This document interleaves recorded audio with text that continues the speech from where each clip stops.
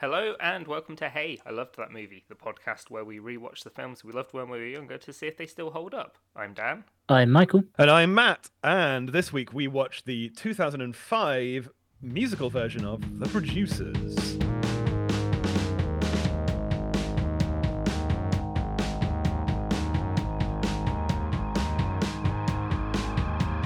I'm glad we watched the right one. I didn't realise the 60s one wasn't a musical until it Yeah. It's about a musical. Yeah. I think the way it goes is there was the 60s version, and then from that, Mel Brooks made the stage musical. Yeah. And then from that, he adapted this film. And then cast it perfectly. And then cast it perfectly. It Yes. is so well casted. This film, like, I'm not normally the biggest fan of musicals, mainly because normally they're really fucking depressing. But this was on like the happy fun scale of musicals, so I actually really enjoyed this it sure one. is. Yeah. Yeah, this is, in my opinion, the perfect film, musical to film adaptation. Yeah, it's the best way to do it. It's the ultimate way to do it because they just kind of took what they did on stage and did it exactly the same. It's got that, On they camera. know exactly when to set things in actual places. They know exactly when to set things on a sound stage with big sets. Yeah. The casting is pitch perfect. 1,000%. Like this film's so good. Performances are all at 300% constantly. Because No one is giving less than 250%. Well, because normally, like, that's how much you need to give on stage for the people at the back of the room to see. Yes, it. exactly. But they're doing it in close. Right. So it feels like they are like screaming at you all the time, and it's great. That's what that's what this film does. It yells at you for 2 hours, and it's glorious. Because even when they're just talking like normal people, they are projecting like like the mic guy is on the other side of the room. Yeah, and the faces are going like fucking the muscles. It's so good, and like every other musical tones it down for the film. Because they're like, the camera's closer, we don't have to worry. This film went, no, I want the people next door to the people watching this in their homes to know what the people are watching. Yeah. You perform to the person in the next room for this film. I love it. I love this film so much. Yeah, I have no critical objectivity when it comes to this movie. No. There are things that we can talk about, and we probably will down the line. But up top, for me, I fucking love this film. Had you watched it when it came out then? Oh, and what's your sort of what's your like nostalgia? Oh, I used to watch this film like a lot. That says so much. It's at the point where I hadn't seen this film for years, and I put it on, and I could still sing all the songs. Yeah. And I watched this with a good friend of mine, and they were annoyed. I watched that. We never owned a copy, but we would rent it from the independent video store as often as I could. Yeah, if you weren't allowed to watch Mouse Hunt, I can't imagine this was. But this is fine because it's just it's happy, and I don't think Mum ever really stuck around to like watch it. She just wandered through. Okay, and oh, this seems musical and good. She just I remember all the bits. Missed the important bits. Yeah, I remember at one point I was sticking around for like 5 minutes. I think it was, and going, oh, this seems. It's very gay, isn't it? Just that particular scene. Well, the thing, because it's all incredibly gay. Oh yeah, no, like, there is obviously the scene with the ludicrous stereotypes. Yeah, but it's all very gay, and all the better for it. It's the campest film I think I've ever seen. Yeah, and it's great. Yeah, the whole film is just like you say, it's so in your face, and just like everything's at 1,000%. But. So, to go through the plot... you're going to be here a while. Strap in. Okay, yeah, so Timon is a theatre producer and young Simba is an accountant. So... Yes. Yeah. So Nathan Lane... we're back on the Nathan Lane bus. Cast perfectly. Yes. Like every other character in this game. He is a failed... Well, he was a really good... He's a washed up musical producer. Yeah. And he was very successful, and now everything he does is shit. Yeah. The opening number is his new play Funny Boy, which is a musical version of Hamlet. Yeah. Which is a very good joke. and everyone hates it. And It closes the night it opens. It's Yeah. They've And even he made a hires- special sign for it, so it says opening Yeah. night, and they just change it to closing night. he's a joke. Yeah. He used to be a big shot, and now he's a joke. Yeah. So he hires Broderick. Yeah. Yeah, Matthew Matthew Broderick, His Matthew Leopold Broderick. Bloom. Who is again perfectly cast. Mm-hmm. To be his accountant to essentially work his books. Yeah, Like he wants him to fix yeah. it. He wants him to fiddle the expenses. Yeah, Yeah. whilst he tries really not hard to not have sex with an old lady. yeah, Yeah, because he's got a load of like yeah. sugar So that's how he nannies. funds his. That's how he funds his failures of musicals these days. He does it by essentially renting himself out as a gigolo to old ladies all around, rich old ladies all around New York. Yeah, and That they live give him in, money. as we Yeah. learn later, live all in 4 separate hotels. Yeah, and That's all where wear they the live. same clothes. Yeah. And a lot of whom are men. Yes. Yeah. So he tries to not have sex with an old lady, succeeds. Yeah. And then we get to like the main thing of the film, which the reason we're going through this quickly is because this is a 2-hour movie. Yeah, this is And a long lot of movie. plot. And it's a lot of plot. It's so much plot. You'd be like, so normally when we talk about 2-hour movies, it's boring because nothing happens for a while. No, this This- is like a lot Not of a plot, but single also moment in this where yeah. something isn't happening. it's lots of plot, but also just padded out with the songs as well. So Yeah. Well, the songs are part of the plot. The songs Yeah. are never not needed. Every song No. in this is Every perfect. song drives the plot forward, Yeah. and that's brilliant. Yeah, it's everything a good musical should be. So yeah, Leo and Bialystok, they come up with a scheme, or Leo comes up with a scheme where you can make more money putting on a flop than a hit, because if a show's a success, you have to pay back your backers. Whereas if a show isn't a success, you don't. nobody cares. So Yeah, you can exactly. make as much money as you want. It fails, and then you go, you disappear. Walk away. yeah, because on his last failure, he had $100,000 and it only cost him $98,000, so he managed to skim the $2,000 off the top. Yeah.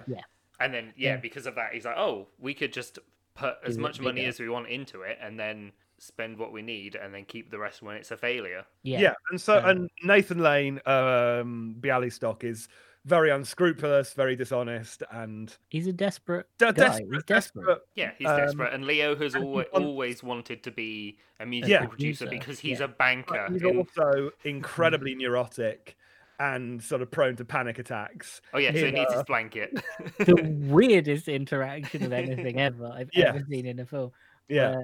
Because he starts having a panic attack, so he pulls out Get this out his blue blanket that he's had blue since he was a blanket, baby, and and he like sort of rubs rubbing. it on his face. Oh, it's so weird. And then Nathan Lane goes to grab it, and he freaks out. Broderick goes spare. Yeah, just starts calling him fat, which is the weirdest scene. Gets him to stand in a corner. Oh, it's so odd. And then he slaps him. Yeah, and and he's yelling about the things he didn't is. help. I'm hysterical, and then he slaps him. He's going, I'm in pain, and I'm still hysterical. And then he throws a glass of water on him. He's like, no, I'm wet and in pain and hysterical. How do I help? Stand over there. But it's 1,000%. Like it's that entire scene is 1,000%, and it's great. So much yelling. So much yelling in like the opening 10 minutes. And then the second or third song. There are so many songs in this. There's a lot. Yeah, Yeah. I think it's the second big musical number. Yeah, is We Can Do It, where Max tries to convince Leo to go along with the scheme. yes, And like chases him through New York, chases him down past Sardi's and down into whatever that park is. I don't know, New York landmarks. but like the main problem Leo has is it's cheating. Like that's it. It's like it's cheating. It's illegal. It's not just cheating. It's incredibly illegal. Yeah, well, and also he doesn't think he's got it in him. Yeah, His thing is that I'm a coward. I'm a loser. You know, I'm not. I don't like this. Isn't my world. I'm going to go back to the horribly depressing lawyer's office with John Lovitz. Yeah. it's such a good, which is like just Glorious a cameo by John Lovitz. It's Yeah. just like incredibly just monotonous and boring. It's so good, that whole sequence in the bank. It's Yeah. so Yeah. well staged. So good. It's so like well choreographed and staged and timed because it's just them create like this film does a really cool thing where it creates the beat of the song using what's in the digestive scene. sounds. Yeah. Yeah. and it does it quite a few times and it's always good. Mm. And then you have the song of what does he call? What does the boss call himself? Lower accounting. You're a public accountant. I'm a CPA. Yeah, you're a PA. I'm a CPA. Yeah. That I don't know why that listening to him say that was really satisfying.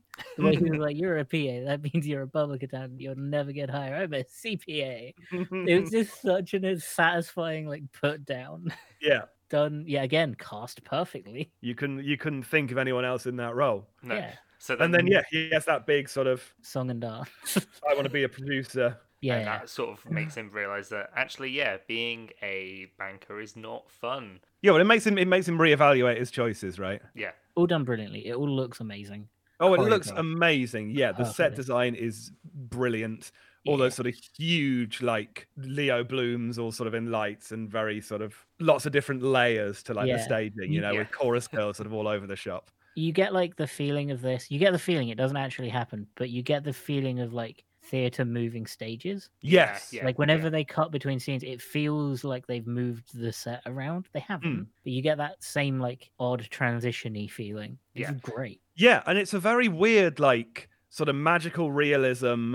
What is real, what isn't, sort of way of doing it, because you know there's that bit, right, singing "I Want to Be a Producer" and all of the chorus girls and sort of the dancing that he does, and Matthew Broderick, good dancer, by the way, fucking keeps up with the professionals. He's a musical guy, like he was in musicals as well. But then it cuts back and you get that sort of minor repetition of him of the "I Want to Be a Producer." Yeah, because he's just been doodling that whole time just on this sketch pad, right? Yeah, and it's not been real. Yeah. But then when he quits and sort of stands up to Jon Lovitz, all the chorus girls come out of the cupboards again, and suddenly it's real because Jon Lovitz gets assaulted by the short ginger chorus girl. Yeah, which is one of the odd kind of this feels 2005. No, it ages it. A lot of stuff in this film ages it. Yes, exactly. There's a lot where you're like, this is brilliant, but yeah, it's a product of it. Well, I don't even think it's a product of its time. I think it's fine. Like I don't think there's anything, because it's taking the piss out of it. Yeah, like it's taking the piss out of all of that stuff. Speaking of taking the piss out of all of that stuff, they get the rights to the musical "Springtime for Hitler." Yes, well, they're looking for. That's the scheme, right? They're looking for the worst musical ever written, the worst director of all time, the worst cast. They want to put on the worst musical ever written, and they want to raise $2 million so that they can make away like bandits. Million. So they find this neo-Nazi musical, "Springtime for Hitler," written by Will Ferrell. Yeah, he was never a Nazi. He was never a member of the Nazi party. I was only following on. Even though he taught his pigeons to Hitler salute.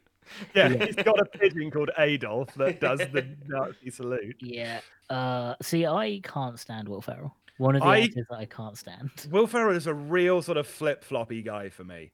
In the right part, I'm like, he's genius. Good. But most of the time, I find him insufferable. See, I don't think he's ever been good for me. But this is a film that he's best in because he doesn't actively make it worse for me. Yes. Yeah. Well, I think he's the least Will Ferrell in this movie. Yeah. And him being loud is kind of the point.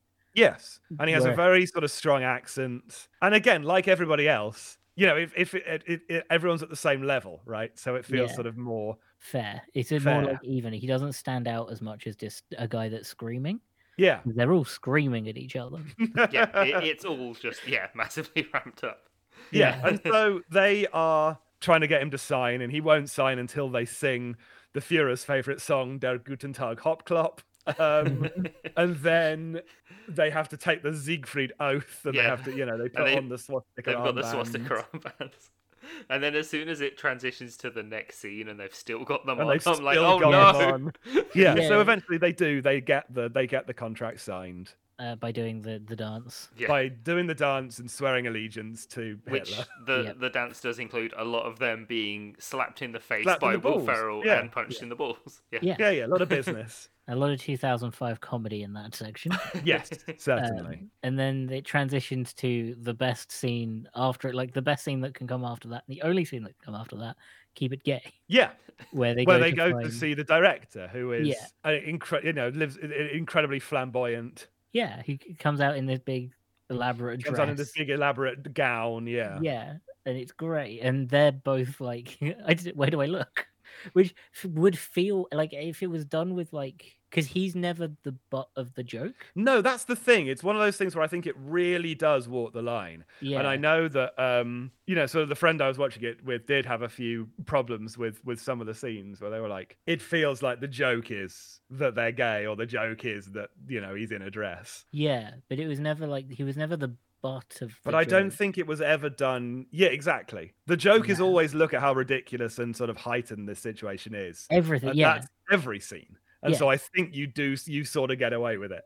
Yeah, it also kind of feel like this, the scene before it there, the butt of the joke is that he's a Nazi. Yes. Like the whole thing is like, it's ridiculous because he's a Nazi, and these producers are just sort of nodding and agreeing to essentially kind of ridicule him on stage to make the worst thing ever. Whereas like the gay scene feels more like it's like, these people are like this and it's brilliant. Like they're so happy and just ready to make it. Yes. And it's like, yeah, it's full of stereotypes because he introduces every single member of his team, like, and then we have the dancer, and then we have this, and they're all walking stereotypes. The lighting designer, Shirley Markowitz. Which, again, I feel so bad for laughing at, but I feel like that is a funny joke. Like that, it is a funny joke. Done with. It's not done with malice. Exactly, it's done with the right kind of attitude, I guess. It feels like it's done by someone who's not straight. It's done by someone. Yeah. In that community, it feels like the community kind of taking a piss out of itself. Yes, exactly. I think that was the sense that I got. Yeah, because it wasn't like it wasn't the main characters weren't scared or like running away or something. No, exactly, and they were quite happy to just sort of get on with it and get into it. And Matthew Broderick, sort of eyeing up the guy dressed like the Native American chief. Yeah, which again. Very 2005. Yeah, it felt it's one of those things that sort of takes you out of it a little bit.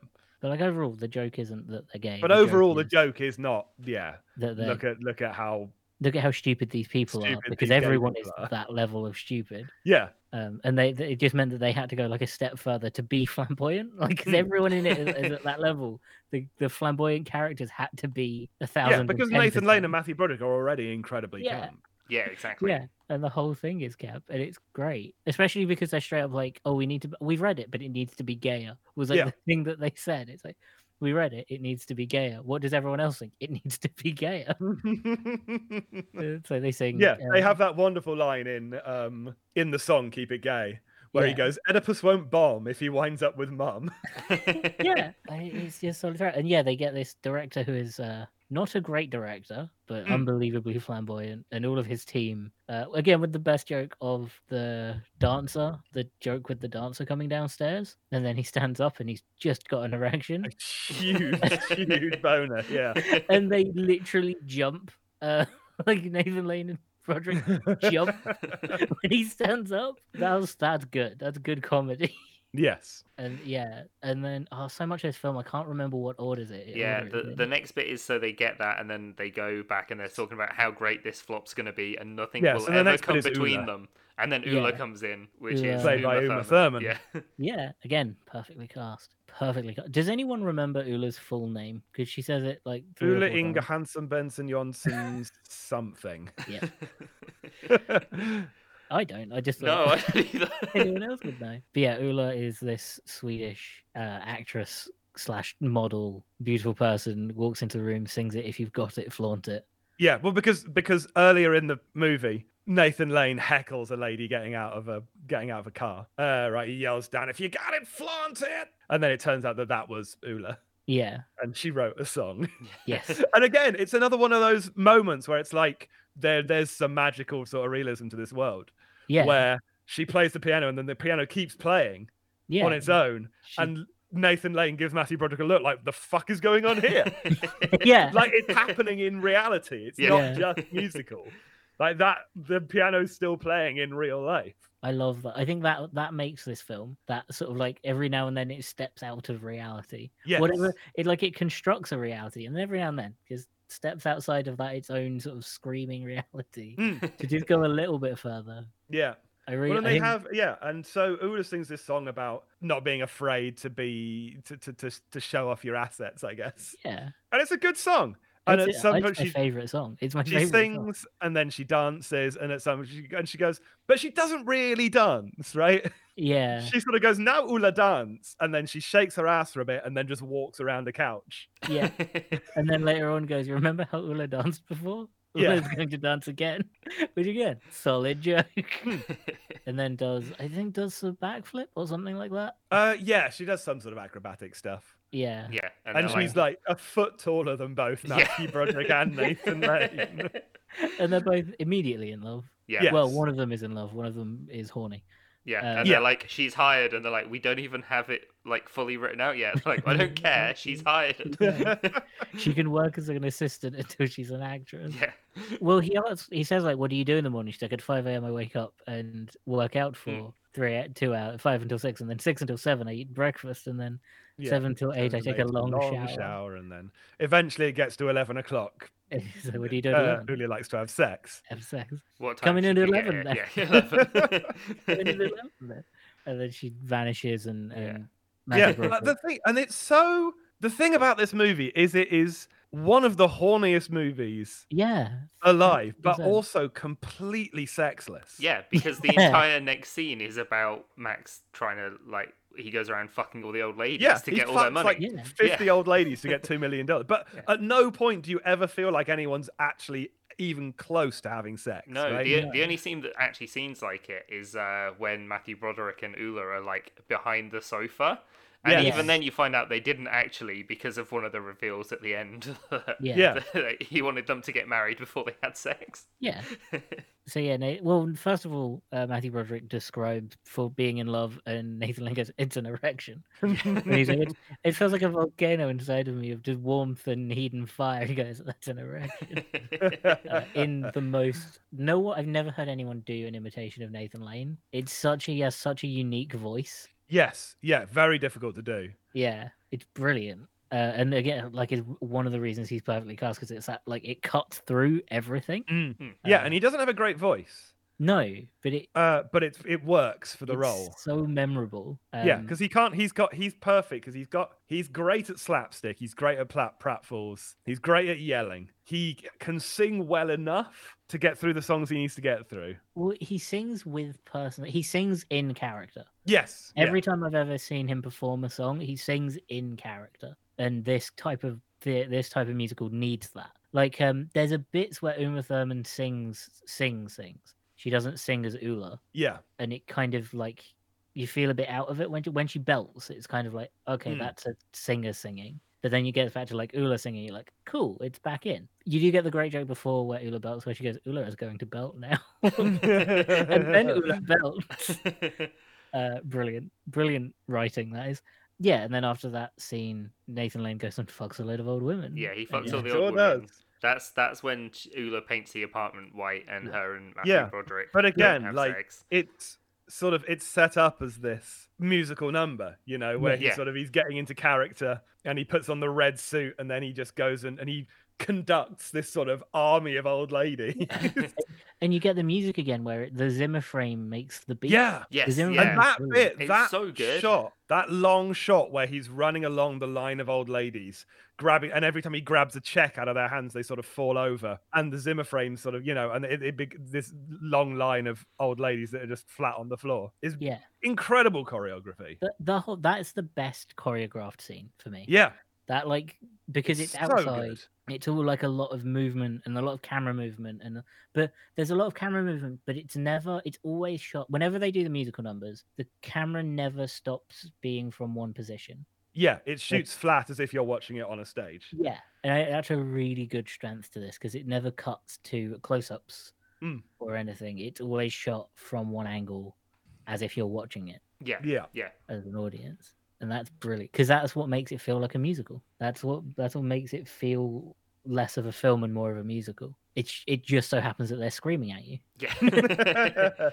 Yeah, exactly. So he gets his $2 million, and he does the little bit where he gives it a little kiss and he's like, no one knows what I had to do to make you. Because Ula knows. To fuck every old lady in New York. Yeah. And then Ula paints the house, the office completely white. Yes. Yeah, because she decided to skip sex. Yeah. They're both very disappointed.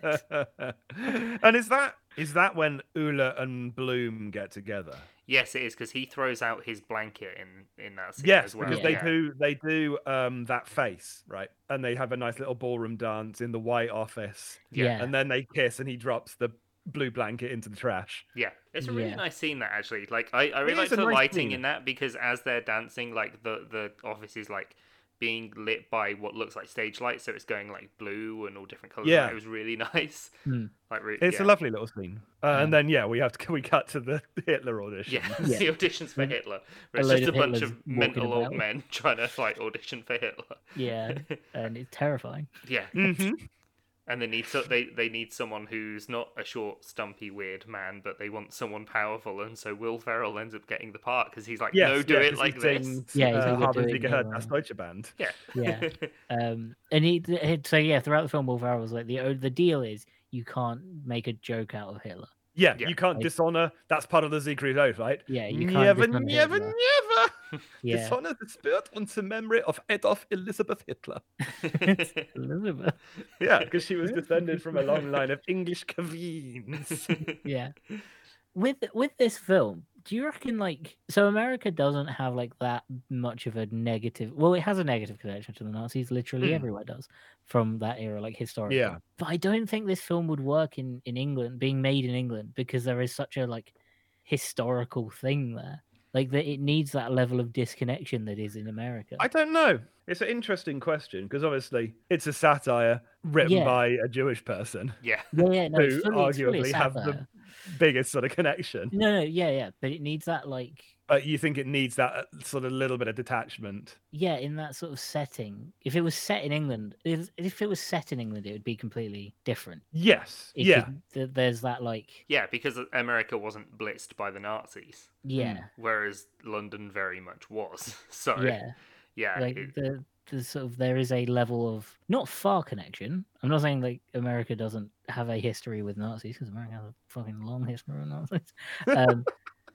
But there is that level of disconnect in the same way that it wouldn't work in France. Sure. Yes, there isn't that thing. That was just a thought that came to me. It's an interesting thought. But the song and dance about Hitler, because you're not allowed to dishonor him. Yeah. Which is great, because it's again great when they say you're not allowed to dishonor him straight into make it gay. Yes.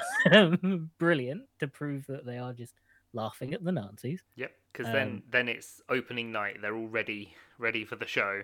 And they keep saying good luck to each other because it's bad luck. I'd like to say good luck on opening night. Yeah, exactly. It's a great song because Broderick is being taught not to say good luck. Yeah. And it's intercut with Nathan Lane saying good luck and moving the ladder. Yeah. And my favourite bit is when he's moved the ladder and then he swings the cat around and chucks it through the ladder. Yeah. He smashes the mirror as well. Yeah. Yeah. And then immediately Will Ferrell breaks his leg. His scenes in Austin Powers where off screen you hear him breaking his legs. Break a leg. I broke my leg. He falls down and says, very funny. I broke my leg. So they end up getting Roger, the director. So very gay director, the very flamboyant director has to be Hitler. Yeah. Yeah. And then we have Springtime for Hitler. And then we have John Barrowman. John Barrowman, who I thought was in this more. Yeah, I thought he had a big part in this, but no, he was just a very Aryan man. He was the Aryan guy. He looks really weird with blonde hair. He does look weird with blonde hair. I'm used to him as Captain Jack Harkness. I've not really seen him in anything else. So. He doesn't have blonde hair in a lot of other stuff. Yeah, the musical. And I think in the stage show you get to see a lot more of the musical. Yeah. I'm not sure. I've never seen. Yeah, because you don't see that much of it. But no, you see the opening number and then you see the end, I think, maybe. Yeah, because as the opening number's starting, they're watching it and all the people are starting to get pissed off and starting to leave. So the two main characters, the producers are like, oh, we're going to get out of here before they try and kill us. And so they miss the bit where when Hitler comes out and it becomes a lot gayer, all the audience start laughing because they're like, oh, this is satire. Yeah. Now we're laughing at Hitler. Something I really really appreciate and love about and I think shows how well written it is when they do Springtime for Hitler. It's the opening number to the musical. It's an opening number. Yeah. It doesn't feel like an opening number to the film because it's near the end of the film. It does. There's no like weird energy to it. It fits really well. Yeah. Yes. It suits as like that a scene middle perfectly. song. And it's got such like just how insanely over the top they go with the Nazi stuff makes it even better. Like having the choreography where they're dancing in a swastika line is amazing. Yeah. And they have the huge costumes that the chorus girls are wearing with like a pretzel and a big sausage hats. And they're wearing like and they come out in like dressed as tanks. And then they have the whole goose stepping bit and they're all wearing the massive leather boots and stuff. Yeah. And it's just a huge production of people taking the piss out of the Nazis. Yeah. And it's great. Yeah, and again, it's one of those things where you sort of go, oh, is this a little bit like, it's the reason that it starts being funny because it's a gay Hitler? And is that a little bit, I'm honestly not sure. I think it's because he'd have hated that so much. Yeah, absolutely. Which makes it better. Yeah. Well, yeah. He would have hated it being portrayed as a very camp person for sure. Yeah. But there's, I don't know. I think there is something that's slightly uncomfortable about it. Becomes funny because Roger is. I think it's being a stereotypical gay person. I think it's funny because Hitler's gay, not funny because Roger is gay. And I think what makes that okay, what bridges that into like this is funny because it's taking the piss out of Hitler, not because he's acting gay, is the actual Nazi in the film is upset about it. Yes. He is aware. He's not upset that Hitler was in the film. He's upset that they made Hitler camp a fabulous gay man. Like they made him that kind of over the top character. He's upset because it's not respecting Hitler enough. So you're like, doesn't fucking matter then. Because at no point does it present being gay as bad. That's bad. No, exactly. It presents being a Nazi as bad. Yes, and that's you important. Can't argue with. Or shouldn't, at the very least. You shouldn't. People do. Yeah, because when he goes in after it's a success and he goes in to try and kill them, and he's like, "You made a fool out of Hitler," and they're like, "He didn't need our help." Yeah. And then immediately after that, you get another amazing line when the police are coming in, and he's like, "Quick, darling, back in the closet." Yeah, and they both run in. Yeah, and out of all of them, I think it's good. It's Franz Liebken is the most sort of like ineffective. His show is completely not how he wanted it to be. He can't shoot anybody. He has 2 broken legs. He even tries to shoot himself. And he throws a gun failure down of a fires. person. Yeah. And he gets a happy ending, which again, slightly odd, but yeah, he is. If anyone's the butt of the joke, it's always him. Yeah. Because from this, Bialystok gets arrested, but Leo and Ula manage to like get away because Leo's hiding behind the door. Being caught on the door or with like a coat. Yeah.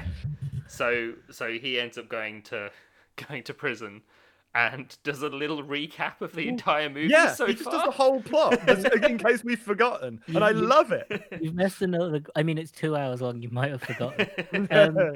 You missed another bit where when the Nazi breaks in and is like preparing to shoot people, he said Nathan Lane says, "Go and shoot the actors." Yeah. Yes. Yeah. And Robert's like, "You can't shoot the actors; they're people." And the best response, which is, "Have you had dinner with them?" No, they're not. Have you ever had dinner with an actor? Yeah, because he just wants to get away with all of his money, but instead he gets arrested, and Leo and Ula get all $2 million. Yeah, and go to Rio. And then he recaps the movie. He's like, he's like, my life's flashing before my eyes. He's like, wait, I've not even done that. This is somebody else's life. My name's Jeff. This is his life. Leo's taken everything from me, even my past. It's such a good song. That's I think Betrayed is my favorite in the film. Yeah, it's because it tells you the whole film. Because it is the whole film. Yeah. It's a nice sort of wrap up, and then he ends up in court, and then Leo comes in. He's like, "Yeah, I'm sorry, I was in Rio." And they make that huge sort of like bombastic Latin music playing. Entrance, and they both got like matching suit and dress on. Really tanned. Really tanned. They sort of speak on his behalf. Yeah, and they sing that sort of really quite touching song. that ends with them still all going to prison. Yeah, where it's like, but it's it genuinely is like, oh, we were two sort of misfits who they're friends. didn't have any but now we found each other, and it's really nice. And then the judge goes, I hate to break up such a beautiful friendship, so I won't, you're both going to fucking prison. Sing prison for 5 years. And they're still running the scam in prison. They've just written a new show. Roderick gets his dream of becoming a musical producer. Like he does it, and he does exactly what Lane is doing in the beginning. He becomes. There is no arc for these people. They learn nothing. They learn. They learn nothing. At the end, they're successful anyway. They're successful because they're like, they start making money to put on the play Prisoners of Love in prison, but they manage to get more money than they need, and they're like, keep going. Is it, how much have you sold? 600%. Oh, keep going. Yeah. And then they get out, they get let out for good behavior or whatever he says. It's because they've brought joy and singing and dancing to the prisoners, and they've brought them joy. There's a fantastic joke where they're doing the rehearsal and they're singing "The Prisoners of Love," and Nathan Lane goes, "Just the murderers." And it's like, no knife fights during rehearsals, guys. And then it sort of seamlessly transitions into Prisoners of Love on Broadway. Yes, this massive stage production. You sort of cut to Leo and Max, and Leo. It's been a running theme that Leo wants to wear Max's second hat, and Max won't let him until he's put on a play. That's a producer's hat, and so in the end, Max gives him the hat, puts it on, and they sing a little recap. I loved all the extra plays that were coming up that showed they were putting on like A Streetcar Named Desire on Ice. And again, that's a really nice, because it comes up with sort of the CGI name of the play, and then it flies onto the billboard. And it's on all the street, and it lights up, and you get that sort of pan away drone shot. Probably not a drone in 2005, but probably that sort of pan away aerial shot of Broadway. The actual production of this movie was amazing. It was so good. I'm surprised we've managed to get through all the plot in this we time. We've skipped a lot. Like, we could have gone into a lot more detail for every song. Well, we can't, because it's good. Like, what do you say about this song? It's good. Exactly. The only thing is like all good. The only thing you can really talk about is does it make being gay the butt of the joke? Not really. Not really. It makes being a Nazi the butt of the joke. Which good. Does it heroize Nazis? No, they're the idiot. There's one of them, and he's an idiot, and he's played by Will Ferrell. He's got a load of pigeons. And one of them does a Nazi salute. So I love this film. I guess out of 10, if you were going to rate it, how many pigeons doing a Nazi salute would you give this Because I'd probably give this 8 out of 10 slaps in the face. Because the amount of characters that get slapped in the face throughout this. But all the songs were great. The production was great. Every single character was perfectly done. I really enjoyed this film. I genuinely I did my best to sort of approach it with a critical eye and make notes and so on. But it's such a joyful film for me. I will never be able to look at it with any sort of objectivity at all. You get you get the nostalgia goggles that it's a delight for me. It is 10 dresses that make you look like the Chrysler Building out of 10. See, I came into it being like, I want to see if this film is offensive, because I'd seen it before. I vaguely remember it. No, I don't have that much nostalgia for it. But I was like, I know what this film's about, and that can go very, very badly. Didn't. It's it hits all the right notes. It sells just the perfect amount of camp. It never makes the wrong people the butt of the joke. It's a really good example of how to tell quote unquote offensive comedy. How to do edgy stuff is watch the producers. That's how you tell edgy humor. Because it's never punching down at people, and it's never the characters that aren't gay that are making jokes about the gay people and stuff like that as well. It's never done with malicious intent. Or even mean spirited, right? There's no mean spirited joke in this entire thing. Except maybe the one with the chorus girl one in the banking scene, which but for 2005. Fucking hell. I read a thing where someone said, I was reading like a review before I watched it just to be, I wonder what people are saying. Yeah. Whilst like the opening was happening, and this person said it's like both a parody and a loving tribute to musicals. Yes. And by the end of it, I was like, yeah, that's it. That's Yeah. how you sum up the producers. It's a parody, but it's also like it loves what it's doing. Mm. And it's great. But yeah, if I didn't say it, a 9 out of 10. 9 make it gays out of 10. Yeah, I think that's the thing, right? You sort of look at it and you go, well, what's wrong with it? Yeah. And what could be wrong with it is that you just don't like the style of it, right? Yeah, if you don't vibe with that very, very over the top, screaming in your face, 1000% in your face style, if you don't like that kind of musical, then it's not for you. But in terms of what it sets out to do, what does it do wrong? And the answer is nothing. I don't think. Exactly. For what it is, it's a perfect film. If you prefer your musicals being about a bunch of sad French people, then it's not for you. God, I can't believe you talk about Grease like that. And also, yeah, and there's a bunch of non-musical theatre people in there, a bunch of regular actors, and they all do a good job. There's not a Gerard Butler among them. Wow, there was no need for that. Wait, was Gerard Butler in? I thought it was Russell Crowe that's in them. Russell Crowe as well, but Jerry Butler does Phantom of the Opera very badly. Oh, he's in Phantom. Okay, fair enough. I was also thinking Phantom. of what's the other bad one? Phantom. Who's the bad one in Mamma Mia? Pierce Brosnan. Pierce Brosnan. He's not bad. He's not bad. How dare you? He's not bad. How dare you? That film is also perfect. That film is also perfect. Okay, Second one also okay. Yeah, I mean, we could go through the entire cast of Cats apart from one of them, which James Corden, of course, the world's best actor. Yeah, everyone's favorite man, James Corden. Everyone's favorite man, James favorite Corden. Guy, James Corden. The most common film mistake people make is they put James Corden in their film. Yeah. If James Corden was in this, if this was made now and they put James Corden in the Bialystok they role, absolutely would as well. Yeah, I would be Nathan Lane's character. Nathan Lane. Yes. Yeah. It'd be bad. And it would suck. It would so be bad. fucking awful. It would so we have the best cast of this film is the film that was made. Yeah. Yes. What's our worst cast? Who can we put in it that's just like would just kill the film? Well, I mean, obviously, James Corden as Ricky Gervais as the accountant, because Ricky Gervais also. Ricky Gervais and James Corden are maybe the worst combination. The worst people alive. Yeah. Yeah, but does he fit? Does Ricky Gervais fit the character though? I don't think he can be the Nazi because I don't know. No, he'd enjoy that too much. I don't think he even really fit. I don't think Ricky Gervais really fits anywhere in the movie. No. That's how bad he is. Well, he'd fit as Nathan Lane's character. Yeah, possibly. Yeah, but that's about the only. But James Corden would be far worse. Yeah. Oh God, yeah. For the accountant, let's just get a real accountant, I guess.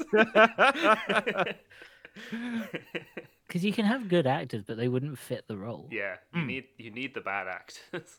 Well, no, because you could put like genuinely quite entertaining actors. Like you could put, say, Ryan Reynolds in that role. Yeah. Oh yeah. He'd do it I think that might be like one of those ones where you're like, that's bad. Bad. Exactly. But I'm sure he'd like act it fine and he'd be funny. But it would be bad. I reckon in that case, Ryan Gosling would be pretty good as the accountant character. Yeah, no, Ryan Gosling would work. Yeah. Especially if they made it now, because they'd be like, we need someone, like, he needs to be. Oh, God, it would be Chris Pratt, wouldn't it? Oh, it would be Chris Pratt. It would be James Corden and Chris Pratt would be the main I think Chris Pratt would be the Nazi. Yeah. Yeah, maybe. No, I don't think they would let. I don't think. Is it too on the nose? I think he's. Yeah. I mean, I think he's too bankable, right? Yeah. You need. I don't think the studio are going to want Chris Pratt playing a Nazi. No. Yeah, they probably. I think he's Leo and James Corden is Bialystok. Yeah. It'd be like Scarlett Johansson would be the. Would be Ula. Again, she wouldn't be awful. Like she'd be fine. Because I think she can also sing, but yeah, she can. Yeah, again, wouldn't work. No, and it's amazing how well cast this film is. Would they put Andy Samberg in Will Ferrell's role? Yes. No, definitely. That'd be Andy Samberg. This film's just good. Yeah, it is just a good film. Good. I had a good time with this. To begin with, when they were first screaming at each other, I'm like, I don't know if I'm going to enjoy this. But then just like within like 5 minutes, I'm like, yeah, no, I'm in. Even though it was like just over 2 hours long, it didn't feel it. It really not doesn't. for me. It flies No, by. it goes like I paused it at one point and I was like, oh wow, it's been an hour. Yeah, Yeah. I That's genuinely mad. think you can watch 10 seconds of this movie and you know if you're going to love it or not. Yes, Yeah. yeah. Yeah. All you 'cause have to do is listen to 10 seconds of that overture, that bum ba dum bum ba dum bum ba dum bum, Yeah. and you And- know whether it's for you or not. Or even like when it gets to the acting, the screaming, Yeah, it's at that energy. That isn't like opening energy and then it chills it out. never No, stops. No. It never chills out. It's that energy until Betrayed. Yeah. Betrayed is the only right near the end of the film. It's the only time the film relaxes. Yeah. Even if you've got to this point in the podcast and you haven't watched the movie yet, you'd watch the still go film. watch it. Go. It's Yeah, we worth haven't it. spoiled it for you because Yeah. nothing can Nothing's prepare shocking. you for the assault on your senses that is the producers. Yeah, in the best possible way. In a Yeah. great way, yeah. 'Cause, yeah, it's 2 hours. We've had films where it's like we've turned it on and been like, oh god, it's 2 hours foot long, and I had that dropping horror when I turned it on because I was like, oh no, it's 2 hours long. And then I started watching. I was like, no, I like this. Yeah. I'm here for this to be I'm glad this is 2 hours Yeah. long. Yeah. It's a surprisingly tight film for 2 hours 15 minutes, and it feels it like it's edited at such a pace. Such a pace, Again, yeah, but the the edit- shots linger. Yeah, Yeah. You know, it's not frenetically edited. no, the editing is at the same level as the rest of it, which is 1000%. Because when it cuts, it cuts. It's such a sharp cut to the next scene. Yeah, absolutely. But there's not a lot of like crash there's not a- zooms no. and really fast cutting. You know, they hold a shot for Yeah. 20, 30 seconds at a time. And Yeah. then the Crazy in today's world. yeah, Yeah, the only other time you get it sort of relax a bit is during the credits, and then even then there was a post-credit scene, and it's just all them going, "Go home, it's over." Yeah, Yeah, Mel like, Brooks just- telling you to fuck off. Yeah, With Ferris Yeah. Bueller. yeah, and I think again, it's the best way to make a musical film is Yeah. with the same energy and style Yeah. as the musical. As a Don't make musical, it yeah. a film. Don't make it a film. make it a bunch of weird CGI people with cat buttholes. Make it a musical. But also, like, don't make it a film. Make it Yeah. a musical. Yes. Just film it like it's a musical. it. Yeah, exactly. Like, film all the songs like they're a musical, not like they're a music video. Yeah. Like, it's how you make good musicals, and I wish people would do it more often. Yeah. Exactly. 'Cause, like, I think Hamilton, Hairspray, for example. Hamilton in this style would be great Yes. as yeah, like yeah, a yeah. film with all the like intricate choreography, with like the non-musical bit. If there is no musical bits in a musical, film that like a normal film. Sure. Yeah, The but rest the of it- musical bits, you want it to look like a stage production, Yeah. essentially. Yeah. Yeah, so that's the best takeaway. Yeah. So, with that bit of great advice for people who are in Hollywood wanting to make Making musicals that are musicals. listening, I've been Yeah. Dan. If we do anything on this podcast, we give unneeded advice to people that know more than us. Yes, exactly. That's what people who make movie podcasts do. And that's what I do professionally, and I've been Michael. And I've been Matt, the third bearded white man on this film.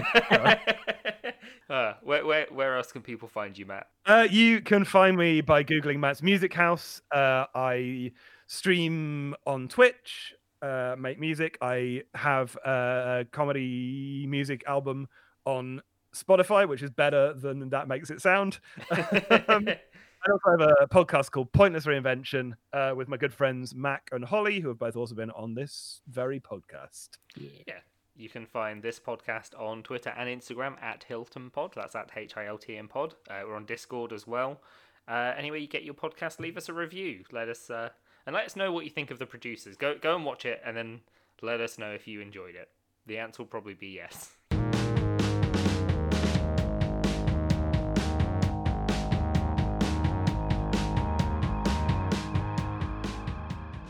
With Ferris Yeah. Bueller.